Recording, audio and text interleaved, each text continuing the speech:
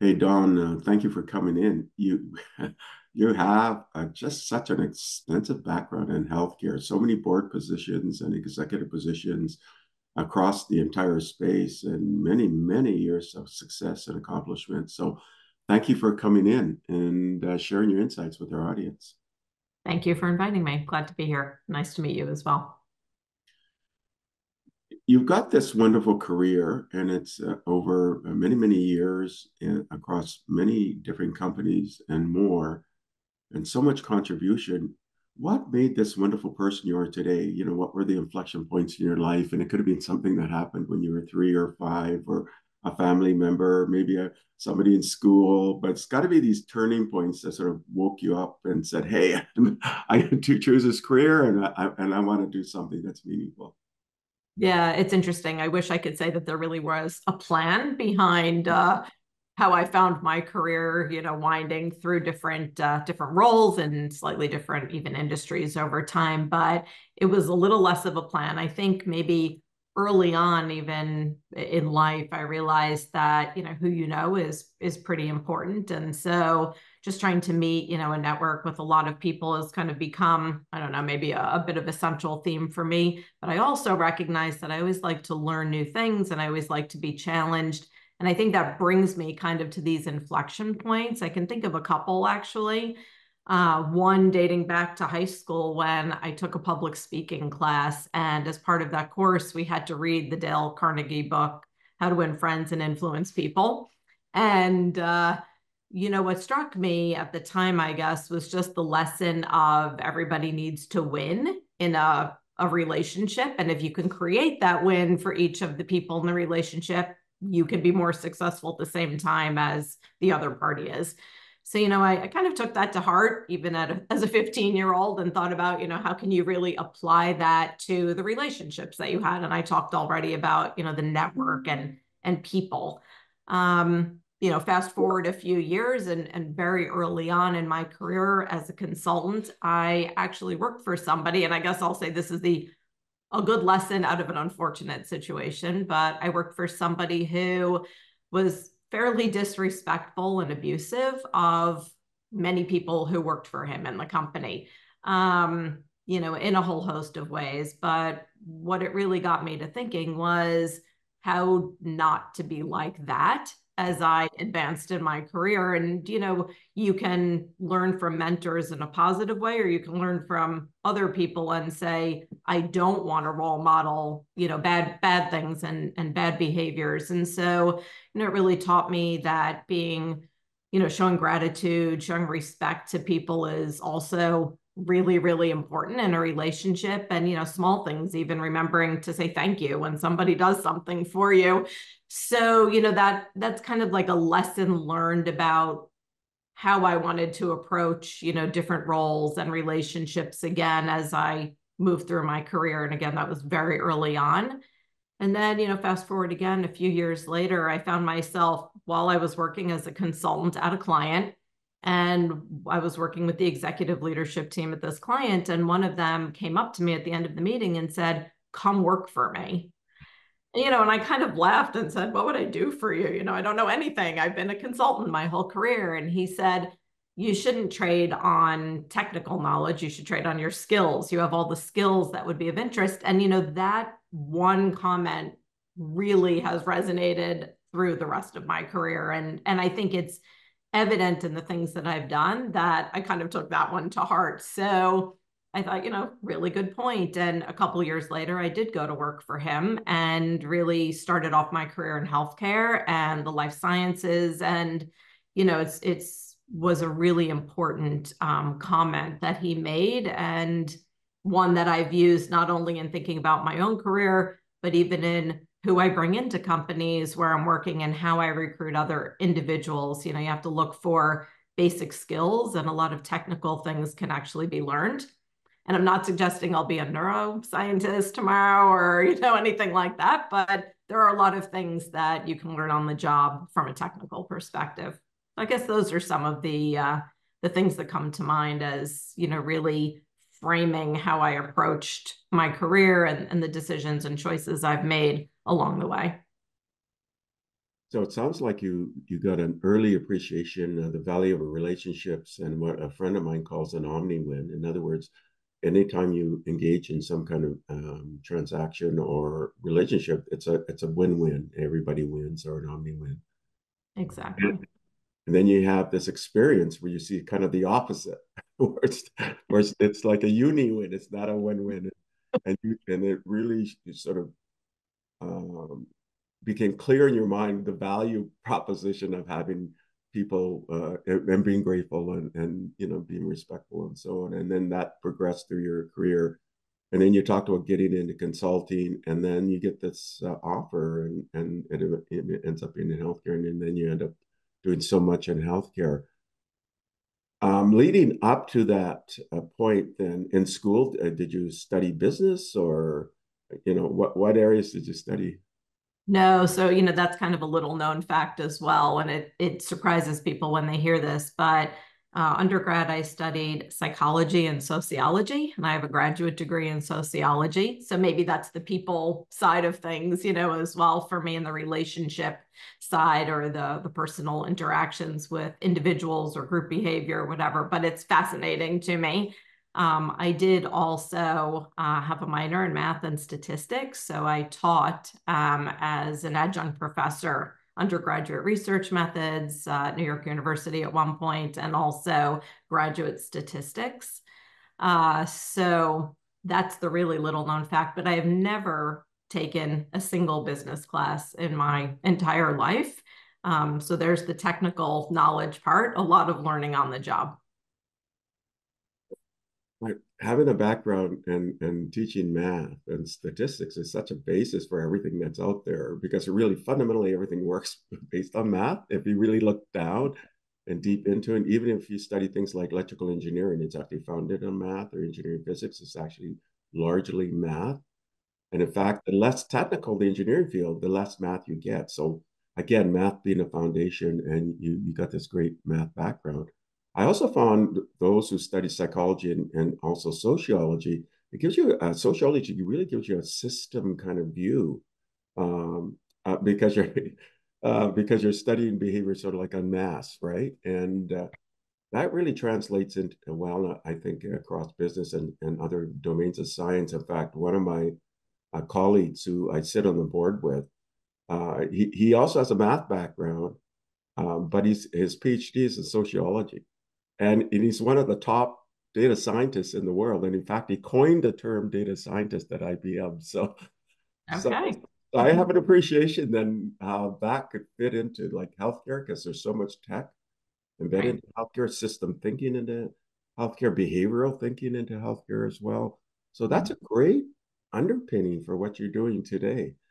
Um, so you go into consulting, you got this, I think, a fantastic background for consulting. And then you get this entry into healthcare. And so can you talk about the different jobs you've taken on into healthcare, and maybe some lessons you learned for each job?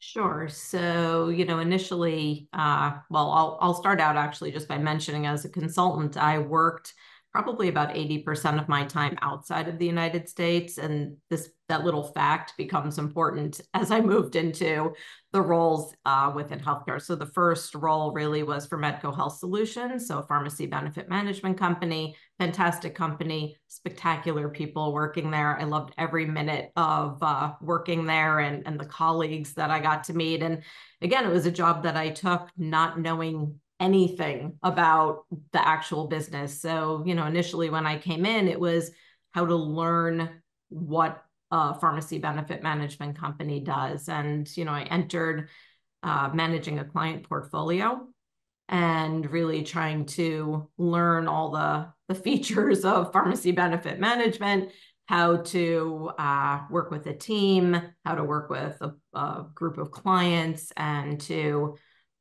it was really a relationship of managing the client portfolio, but upselling different products and services into that client portfolio.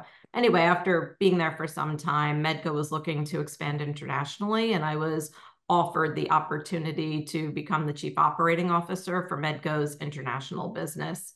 And I moved at that point actually to the Netherlands, And it was a fascinating time because you cannot be a pharmacy benefit management company or a PBM outside of the United States. It's kind of like this US phenomenon. And so we were looking at different opportunities in different countries or ways you could commercialize different capabilities of a PBM based on a market need. So we were doing different things in different countries. I mean, truly super interesting, meeting lots of people, learning healthcare systems, in different countries, which are all, slightly nuanced and different, and finding ways to tease apart things that we could do in the United States as a PBM, but to apply them to a different market and different circumstances. Super, super interesting. I did learn, I guess I'll say, at the time a lot, about working internationally, living internationally, kind of that appreciation of uh, different cultures and even having to assimilate into, different cultures, which again, maybe it ties back to the sociologist in me, but I absolutely love it. And from then, Medco was being acquired by Express Scripts. And at that time, I decided I didn't want to come back to the United States and didn't want to stay with the company. So I actually, again, this is kind of leveraged my network. It's really a theme throughout my whole career, but leveraged my network and called somebody who I had been speaking to from a pharmaceutical company and said, I know we've been talking about having Medco do this work for you, but Medco is going to pull out of the international space and I'm planning to stay. Would you like me to come do this for you and work for you? So it took a bit of a flyer on that one. And he actually said, yes, I'd love you to do that. And in fact, I need someone to come in and do a whole bunch of other things for me. So could you do that? And again, just like when I was entering Medco, I was saying, I probably can. There's a lot I'm going to have to learn, a lot I don't know. But if you're willing to, take a little bit of a risk on me, I'm willing to put in the effort. So I came into Teva Pharmaceuticals. At that time, I was the chief operating officer in Europe. I took on responsibility for a lot of different functional areas that I guess you'd call commercial operations. Also was globally accountable for patient services and solutions, which was very much what we were setting up at Medco uh, and what he was interested in initially when we were speaking. And anyway, I learned all about working for a pharmaceutical manufacturer at that point, and a lot more about generics and branded drugs, and again, how now to work across 36 different countries. And it was, again, a wonderful growth experience from a career perspective. Loved it, loved the colleagues. I got to build a team.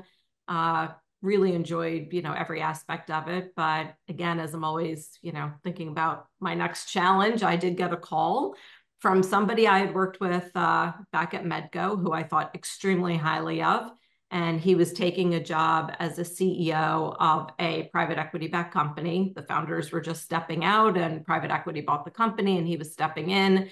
And he said, come back to the United States, do this with me. Come be the president of the company. And, at first I thought, I don't know if my family will like to move from Amsterdam to Cleveland, Ohio. But in the end, he was a very effective and persuasive salesperson. And I was looking at it as I haven't worked with private equity before. I do know the PBM space. This company has a very interesting and disruptive positioning within that space. I'll do it. Again, looking to be challenged and learn something new. And so I came back to the States for that job. And we very quickly sold the company, which I did not think would happen when I was coming. So within the first year, we actually had concluded the sale to the Rite Aid Corporation. I did stay on for a while and learned more about retail pharmacy, I guess I'll say, than I knew before. But decided at some point that it was really time for me to move on and try something new. And again, just by virtue of networking, met somebody who was he's a HR operating partner at another private equity firm. And he said, we were talking at a cocktail reception at JP Morgan. And he said, we have this CEO search going for a company. I think it would be a good fit for you. And that was Pro Pharma Group. And so I did come into Pro Pharma Group. Again, this was a spectacular opportunity in this case, really got to build a team, we did a number of M&A transactions, which I also really enjoy and have had some exposure to prior to that. Built the company. It was a global company already, but to be a much more weighted international footprint than it had been initially, and took the company through a sale from one private equity sponsor to another. And then I was thinking I actually might like to try my hand at retirement, which I laugh about a little bit because it wasn't really a retirement, but that's when I started to sit on more boards and take on more advisory work with some private equity firms around M&A. And I moved into the board chair role for Pro Pharma Group, which I still hold today. And I managed 8 months in that semi-retirement phase until I then moved on to the role where I am now at LabConnect. And again, a great opportunity to build a team, build a business, and really work with another, private equity group on taking the company through its growth trajectory and to a successful sale at some point in the future. I mean, that's like 5 careers in one. I So it's a chance to learn a lot of different things and to always be challenged. That's kind of how I'm looking at it.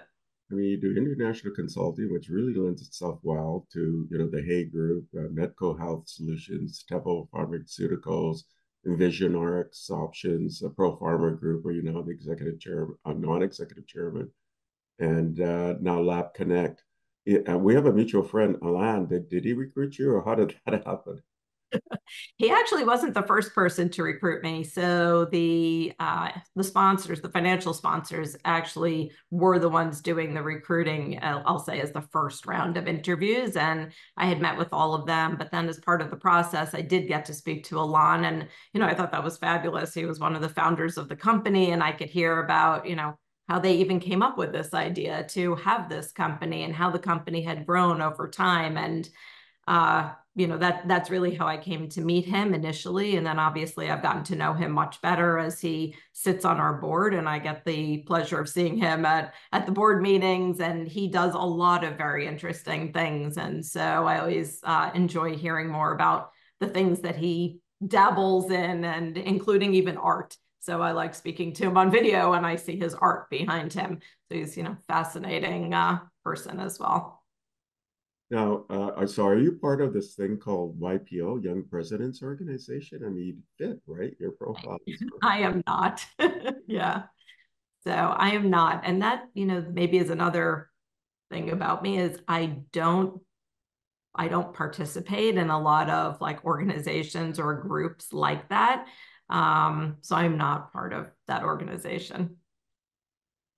you'd be a great fit, though, Thank you. with your background. Thank you. And you're a doer, right? So there's a concept of dreamers and doers. In fact, there's a book that came out, Doers and Dreamers. You're definitely a doer. You dream, but you also do, right? Yeah, I think so. So tell me more about LabConnect. I mean, what's its objectives right now? The overall vision, goals, and mission of LabConnect, and then your vision going forward. Where you like to see the company in 2 or 3 years' time.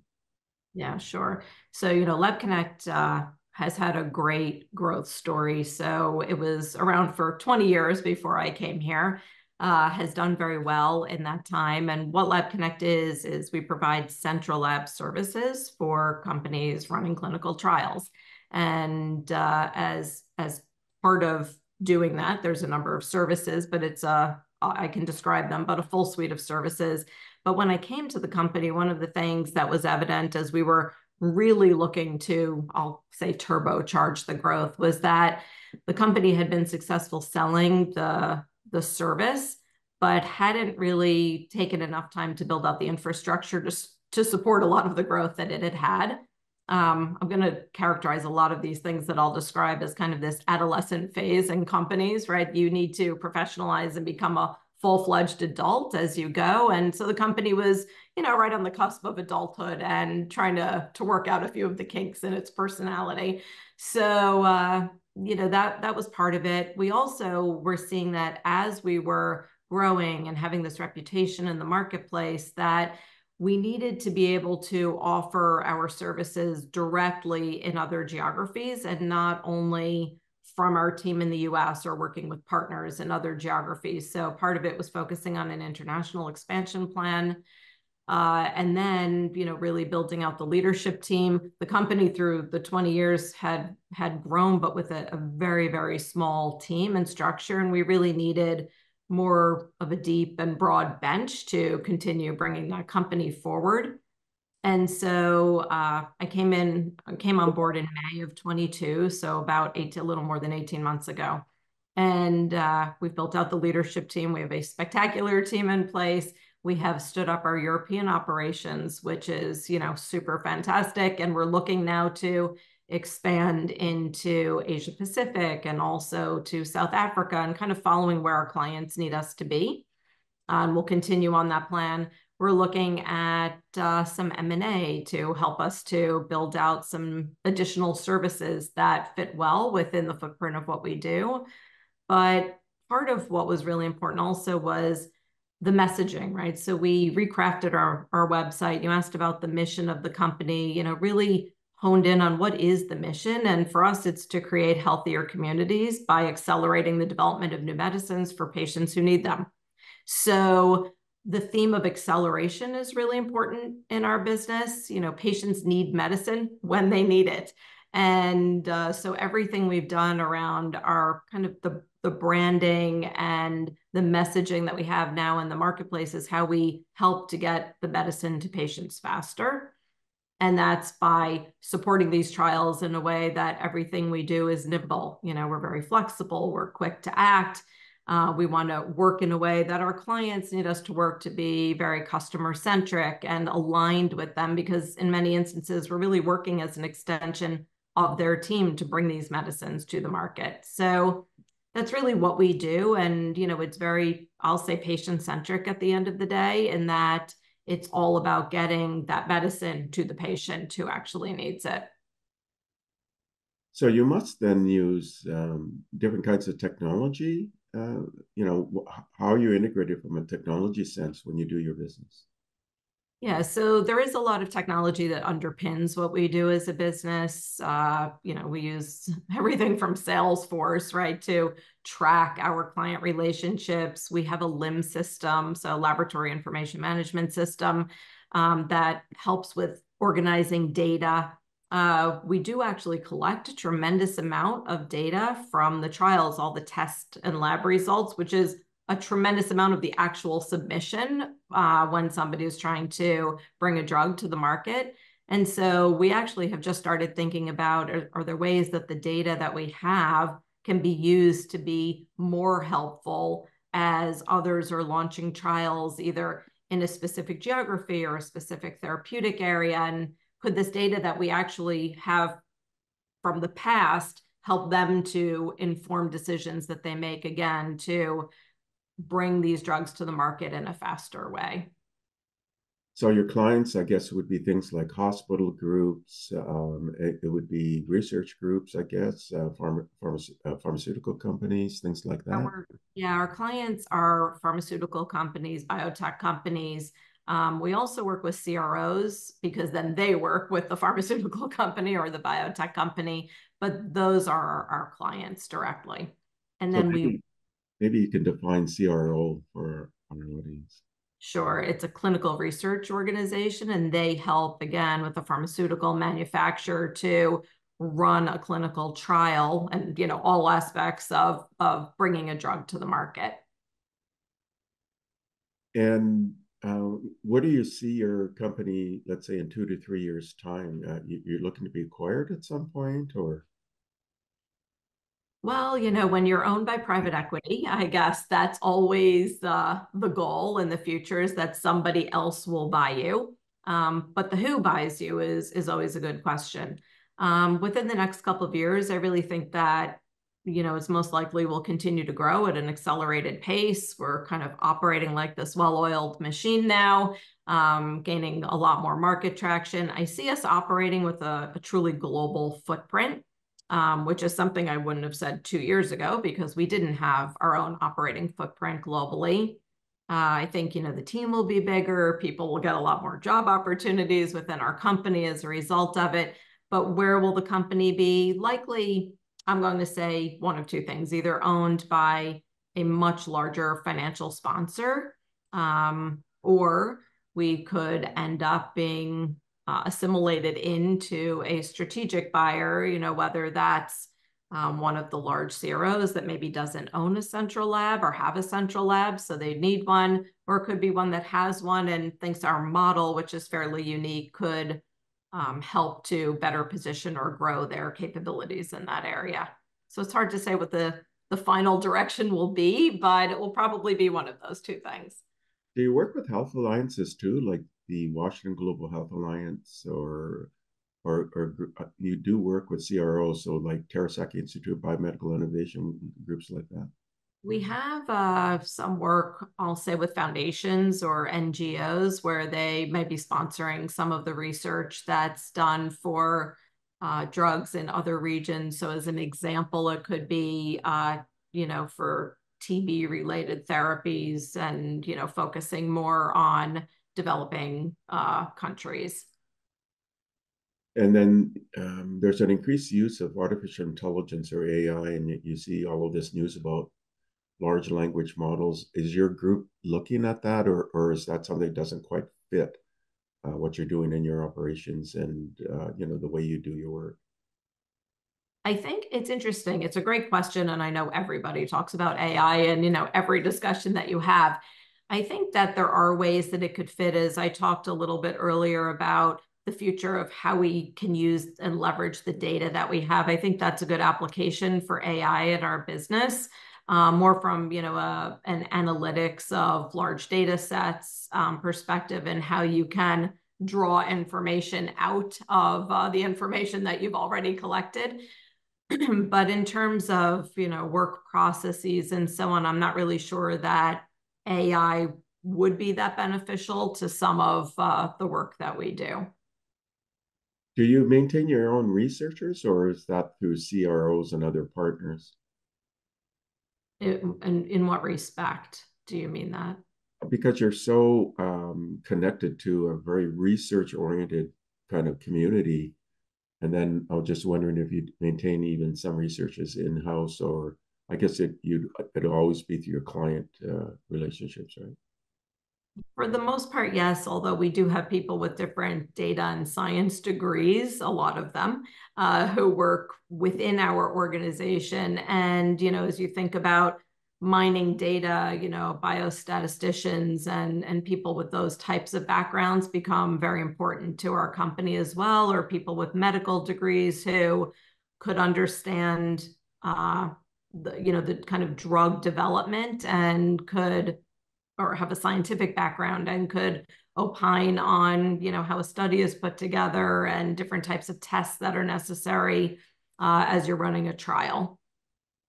So if you look at the future of now the healthcare industry, because you're in a way a hub for different elements of the healthcare industry, do you have some kind of sense of where it's going? So I'm thinking, there's precision medicine, but now it's very personalized, using genetic markers for things, nano technologies. There's so much occurring in the biomedical innovation part, right? Even working with stem cells, and or even 3D printing of organs. I mean, it sort of goes on and on. David Sinclair did a really interesting announcement. I guess he wrote a paper recently in Period in Time where they really focused on it just a few weeks ago.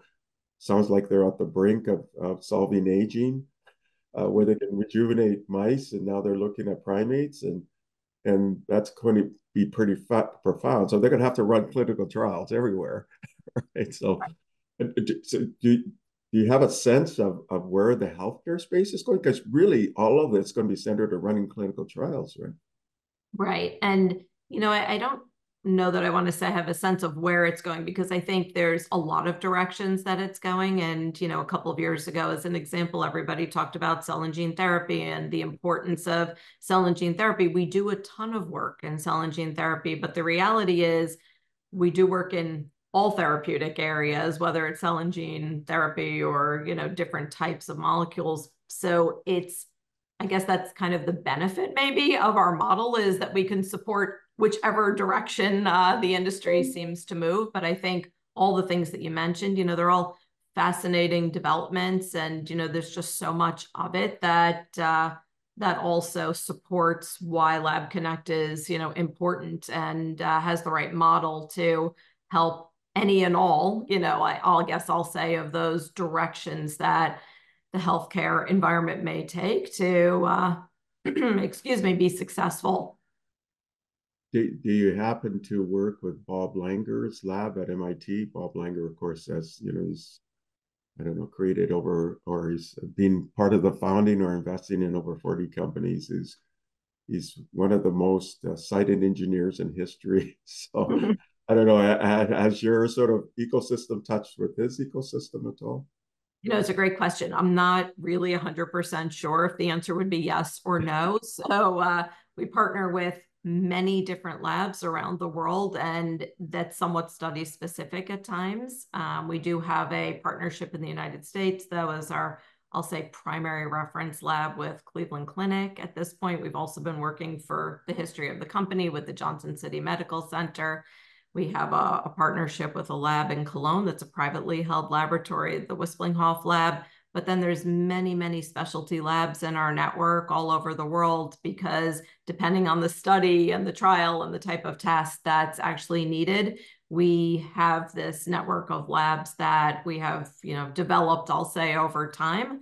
And there are about 70 labs in the network. So it's just a little bit hard for me to be specific about who each and every one of those labs are. You indicated sort of a US footprint and a European footprint, also in Asia, parts of Asia, maybe Southeast Asia, Africa. India is part of that as well, right?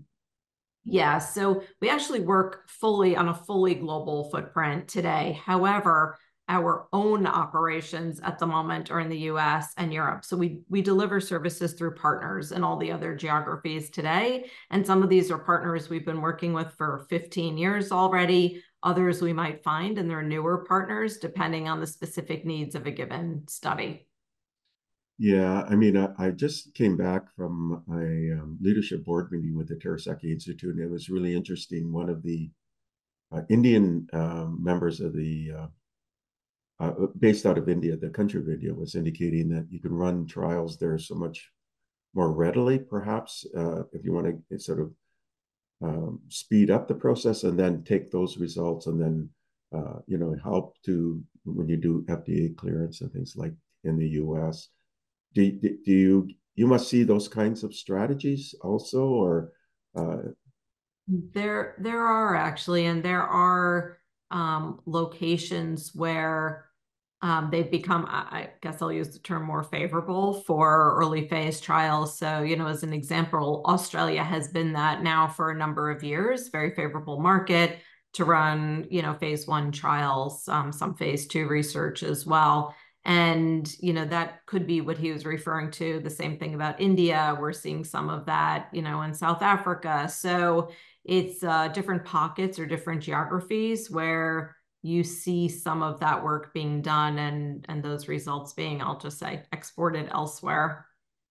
you would definitely, and it's too bad you won't be to talk about it. There's going to be all sorts of NDAs and disclosure requirements, but you would definitely see what's coming up ahead.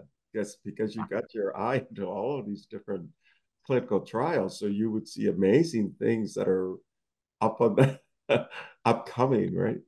Yeah, and some of it, some of the things that we work on, it's super exciting when you see an important drug finally coming to market. Um, Again, I don't want to be too specific for the reason of these NDAs, but there is one example very recently, and people who work at LabConnect and have worked with this client for a number of years to finally see the drug coming to market.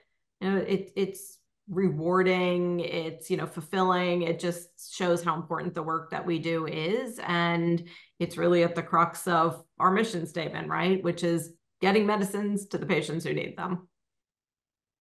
Do you have any other? So for you personally, you now spent a considerable amount of time in the healthcare business, and in fact, you're even thinking of retiring, and then you get pulled back in. So, um, so Don, where do you see yourself in 5 years? Are you still going to be working at the helm of some company, or et cetera, et cetera? I, I, If I know you'll be sitting on boards, but are you going to be sort of active as well? It's funny. If you asked me that 2 years ago, I would have said probably not. But where I'm sitting here today, I think I still have some good years ahead of me, especially if there are drugs coming out to stop aging. I mean, maybe I even have more years ahead of me. But yes, I most likely will be sitting here talking about LabConnect for, the next 5 years as well. So, it's a great company. There's a lot of things we can do with this company, and I'm excited to be part of it, and I really love the team of people that I work with. And so if you're happy at work, you just want to keep on going. I guess you don't even think about the amount of time that is passing you by. So in 5 years, if you call me back, I'll probably still be here talking about LabConnect is my guess. So let's go into a crystal ball again about the future, and I'll throw some ideas out, and then if you have any reaction to them or not, there's this confluence of supercomputing, what we call exascale supercomputing, which can do a billion operations per second. I believe that we'll have zettascale within 10 years, which is a trillion billion. That computational power is so great that you can model the entire world. You can model weather systems. There's an attempt to model the entire human brain in a supercomputer where it actually duplicates all of the neurons, let's say 80 to 100 billion neurons, and let's say the 100 trillion synapses, and all of that to be modeled within a supercomputer. So there's that confluence of what's happening on the computing side, and we have quantum computing, right, where you're getting niche applications, and definitely in the pharmaceutical industry, quantum computing will be transformational because you can solve nature kind of problems, which are definitely embedded into healthcare, in what we call polynomial time. So you can do it. You can get a deterministic actual answer, and it's not going to take 10 million years. So I'm going to talk about other areas that I think are transformational. Do you see any elements of that in the work you're doing with all the research groups and CROs and so on? Wow, I think everybody is looking for every way possible to better leverage data, whether it is just to do maybe more simple things than what you're talking about, like inform better decision making earlier in a research process or study. But I am sure that, as you're describing, as people begin to use data at a much more sophisticated level, it will probably start informing a lot more than just some smarter decision making. I think it will probably be driving some of the decisions rather than just informing them, if that makes sense. But that's kind of what comes to mind now, and I think everybody is looking already at ways to better leverage information and data that we already have access to, and how it can help us to work smarter, faster, and better, going forward. There's this Japanese scientist in 2006 called Yamanaka factors. These kind of four factors, and he discovered that you can take an adult cell and you can regress it into a pluripotent stem cell by applying these four factors. And then from that idea, he got a Nobel Prize, I think, in 2012. And that's where this idea of rejuvenation came out. And he tried it, but then what will happen in the tests he did with animals, they would get cancer. And so this is a problem that's being worked on, but it looks like there's some solution to it where you can apply three of the factors, you can rejuvenate not just an adult cell, but maybe an organ or even a whole animal. And can you imagine that? Like a mouse that sort of from an aging standpoint, it's like 90. Now it's 24 in essence, or an organ within that mouse using these three factors. You can inject it, but then what you can do is you can unlock it with an antibiotic like deoxycycline, I think, or something like that. You can then unlock it. And it's a really, really interesting work, which means that it has to go through tons of clinical trials. Um, right now, they're going to go to primates, and then it'll be human trials. Do you ever think about the philosophical elements of that? I mean, can you imagine if um, you could take an injection, it gets unlocked with a antibiotic, and you could be young again. And then what does that mean to society? Do you think about some of those questions because you're in the middle of it in essence, right? You will see it, right? And all of the ecosystems you're part of, you will see it happening, and before it actually gets released, you'll see the result. Or what do you what do you think about these questions? It was funny as you were describing it. I was sitting here thinking, what are all the new problems that actually creates around the world? Of course, there will be many, right? Because we will have, let's say, businesses that are focused on aging that are less important, or if everybody's young, what does that create? I was sitting here starting to think like, wow, that has puts a whole different, not only for drug development, clinical trials, and so on, but for society at large, right? It just creates a very, very uh, different set of needs, let's say, in terms of businesses or how people work or interact, or, even um, gyms, and are they going to cater to everybody with a 17-year-old body and they don't need to cater to people who are older? Or if you're an orthopedic surgeon who, focuses on the elderly, and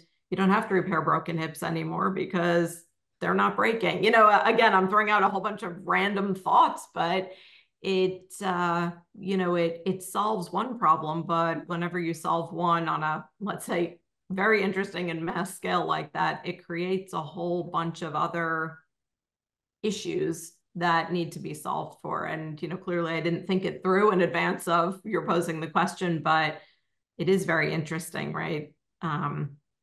Putting my relationship with LabConnect and what I do for work, I'm just thinking about, the broader context of what does it really mean if something like that really comes to fruition.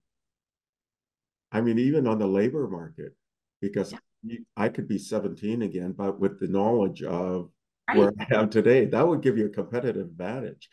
Right, exactly.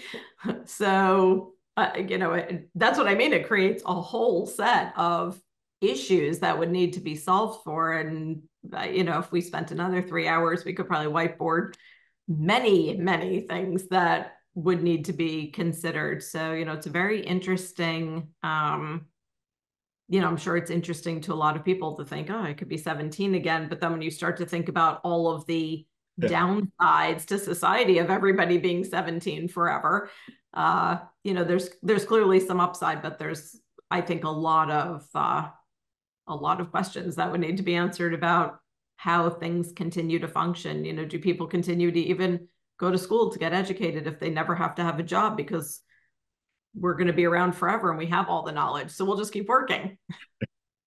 So, yeah. Well, I want to introduce another. We talked about AI and machine learning, but AlphaFold 2 came out from DeepMind, and they were able, over a relatively short period of time, show how amino acids fold into proteins.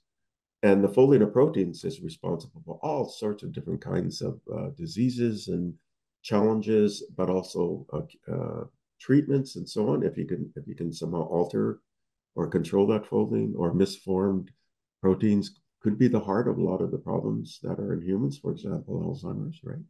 Uh, Mhm. and there's another model called ESM fold where they were able to identify how amino acids could fold into 600 million proteins. And 3 years ago, maybe the maximum number 3 or 4 years ago, the maximum number you had discovered was about 250,000. So go from 250,000 to 600 million. That's the impact of AI and machine learning. And that's going to transform the pharmaceutical space, but it'll then transform what you do from a clinical trial standpoint as well. Any thoughts on that? Because again, because you're the hub of all of this happening, right? So Yeah, I I don't know that I have any thoughts on it. I think again, it's kind of supportive of the model. However, it's only supportive perhaps of the type of model that exists today with trials if you need to keep doing trials. You know, at some point, do you need to, or do machines actually give you enough specific and accurate information that you don't need the trials anymore? And you know, as if you keep thinking about AI and machine learning, at some point, can they answer all of the questions that a trial actually does answer? That's fascinating. Yeah, again, I mean, I was at the leadership board meeting of the Terasek Institute for Biomedical Innovation. We toured their lab, and Mhm. you're right. We can actually at least shorten. There are these things called microorganispheres or moss, where we can create a sort of like an exact duplicate of what happens in a sphere, hydrogel sphere of a tumor and the surrounding cells and the support cells, the immune system. You can capture all of that, and you can do all sorts of therapeutics at it and see what happens, right? And you can replicate this like a million times, but you Right. don't need a human being. But at some point, you still will have to do a clinical trial, but it should shorten it. I'm thinking because you can even take a cell from a patient who already has some kind of tumor or something. So it's very precise and personalized, right? So Exactly. Or, you know, does it become sophisticated enough that you don't need to take the cell from an actual patient who has the tumor, but they can grow the tumor mm, from cells that they've collected? So, yeah, I mean, I think that there's going to be all sorts of interesting things as science continues to advance, as technology continues to advance, and they come together, right? There's clearly the intersection of the two. But I do think, you know, initially we might see it as accelerating new medicine development, but over time, maybe it also reshapes the pathway that it takes to develop something new. well, you live at the confluence of all of this. A pretty exciting position you're in, Dawn. So, Yeah, you know, like I said, I like to learn things and find things that are challenging and interesting. So I found myself here. and it sounds like you want to continue this journey for the foreseeable future. Do you have any sort of closing thoughts that or areas that we missed that you want to talk about? And then I'll ask one final question. That's recommendations to the audience. Yeah. I don't know that, you know, there's really anything that we necessarily missed. I think we've covered a lot of ground and, you know, I think that just kind of reflecting on how I've gotten to where I've gotten, like I said, I think that kind of that the power of the network and every step was always through a relationship or someone that I've known. And it probably does tie to your last question as well. So maybe I'll let you ask the question and then I'll keep answering. Yeah, what I've heard, even throughout this entire chat with you, is that you're always looking at the boundary layer too. Your stretch goals. You're always setting stretch goals. So, Yeah. because you would say, "Yeah, we'll take that on. I don't know a lot about it, but I know I'm going to learn." So not being afraid to take on challenges or being in sort of this unknown area. There's this study by Christensen and all at Harvard where they talk about the innovators' DNA, which combines people who are really successful are always questioning, they're always observing, they're always experimenting, trying things. Relationships is a big part. In fact, they call that networking. And you do all of these, and the last part is associating, and that is taking really desperate uh, pieces of knowledge and somehow integrating them and to go into cohesive sort of plan for the forward. And because your background is diverse and you've done so many things, I can see you have all of those elements of the innovator's DNA. So that then leads to the last question. What are your recommendations to the audience? Yeah, you know, one thing I will say that came to mind that you didn't ask about and we didn't talk about, but I'm asked about it often just you know, by virtue of the fact that I'm a woman, I have a family, you know, children and all these other things, in addition to all the stuff that we've talked about. And I do a lot of mentoring also, and I found that very rewarding. I feel like I learn a lot and hope that I'm imparting knowledge onto the people that I'm mentoring. And I'm asked very often about work-life balance. And, it's always a funny concept to me. And, again, you didn't ask about it. It's not really the point of the interview, but I think it's important because I think as people go through a career, you need to think about what's important to you for your work-life balance, right? It's not a thing that just exists that has one definition. And it's something that it took me a while to realize and to learn along the way about I was doing things that worked for me, and my definition of my work-life balance is probably terrible for somebody else. And maybe they would say that doesn't work at all. And I think everybody should give some thought to that, as well as, what are the criteria and the things that really matter to you as you navigate your career, and make sure that you're true to yourself, and that, if a job that you're taking on is going to get in the way of other things that are personally important to you, then don't take that job. Or you have to, be comfortable giving up those personal things. And I think it's an important thing. People, we talk a lot about work, but you have to balance it with who you are outside of work. And that's also very important. So anyway, that's my last piece of advice, I guess, maybe to people. Yeah, that's sort of taking a personalized view of what work-life balance and then honoring it. I guess is what you're sort of directing to the audience, and that's very true, right? You can't live by an external formula. You have to put it into your own context. That's So, right. Exactly. Exactly.